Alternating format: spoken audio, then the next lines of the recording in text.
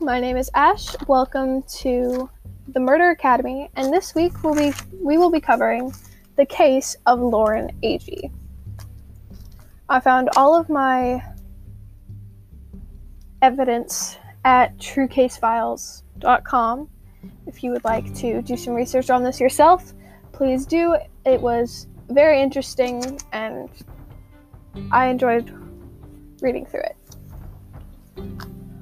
Lauren had attended the 2015 Wake Fest with Christopher Stout, Hannah Palmer, and Hannah's new boyfriend, Aaron Lilly. The group was camping at the festival, which began on July 25th, 2015. Their campsite was located on a cliffside overlooking Center Hill, which was where Wake Fest was being held. The night before Lauren's body was found, Lauren and Christopher slept on an Eno hammock hanging near the edge of the cliff. The next afternoon, Lauren's body was found by two fishermen. The autopsy report suggested Lauren was drinking heavily and had slipped off the cliff near the campsite. It had also showed that she had blunt force trauma consistent to the fall. They ruled it no foul play. Sherry Smith, Lauren's mother, had doubted her daughter's death was an accident from the start. The officers who arrived at the scene felt that a lot of evidence was ignored by investigators. When the friends were questioned, Christopher stated, "I didn't feel Lauren get out of the hammock, but when he woke up, he thought she had already gone to the Wake Fest events for that day." Hannah stated she was really worried when she woke up to find her childhood best friend gone. Lauren had left her shoes, wallet, and phone behind, which was out of character for her. Hannah stated that the boys reassured her Lauren had just gone on and gotten a head start on the day's festivities and said they would see her later. While questioning the three officers,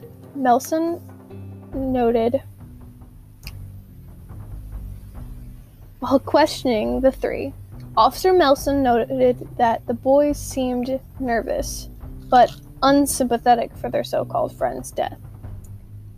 Eventually, Sherry hired a private investigator, Sheila Visocki, to investigate the death of her daughter. Visocki also didn't believe that Lauren's death was an accident. She stated that there appeared to be strange bite marks on Angie's breasts, and she believed that a body showed signs of strangulation.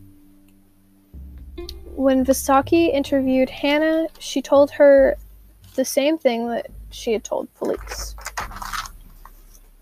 She didn't call the authorities that morning because she thought her friend had just wandered off. However, midway through the interview, Hannah received a phone call from Aaron, and she believes she heard him say, "Stick to the plan." Equipped with the information provided by Visocki, Sherry filed a wrongful death civil suit against the three friends. The three were eventually required to give depositions. They all replied, giving their Fifth Amendment right not to incriminate themselves. Forensic pathologists also disagreed with Visocki's evidence that there were bite marks and signs of strangulation on the body. On March 24th, 2017, a judge ruled that there was not enough evidence for a wrongful death against Hannah Palmer. The cases against Christopher and Aaron are still pending.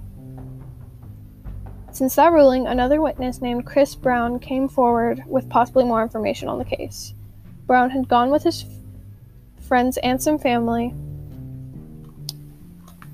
and had traveled to Pete's Ford boat dock on Center Hill. He said that he was standing on the dock around midnight and saw a white male climb out of the water and spit out water for the next few minutes. The man claimed that he had almost drowned while looking for his friends. Brown didn't think much of it at the time until he heard about Lauren's death weeks later. He wasn't he was talking about it with his hairdresser, and when they showed him a picture of Lauren and her friends, he identified the man as Aaron Lilly. Other than the pending cases against Christopher and Aaron, the case was considered closed.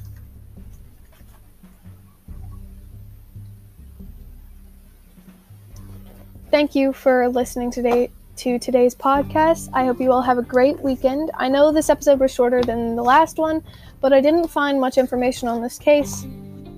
But I still hope you all enjoyed. Thank you for listening.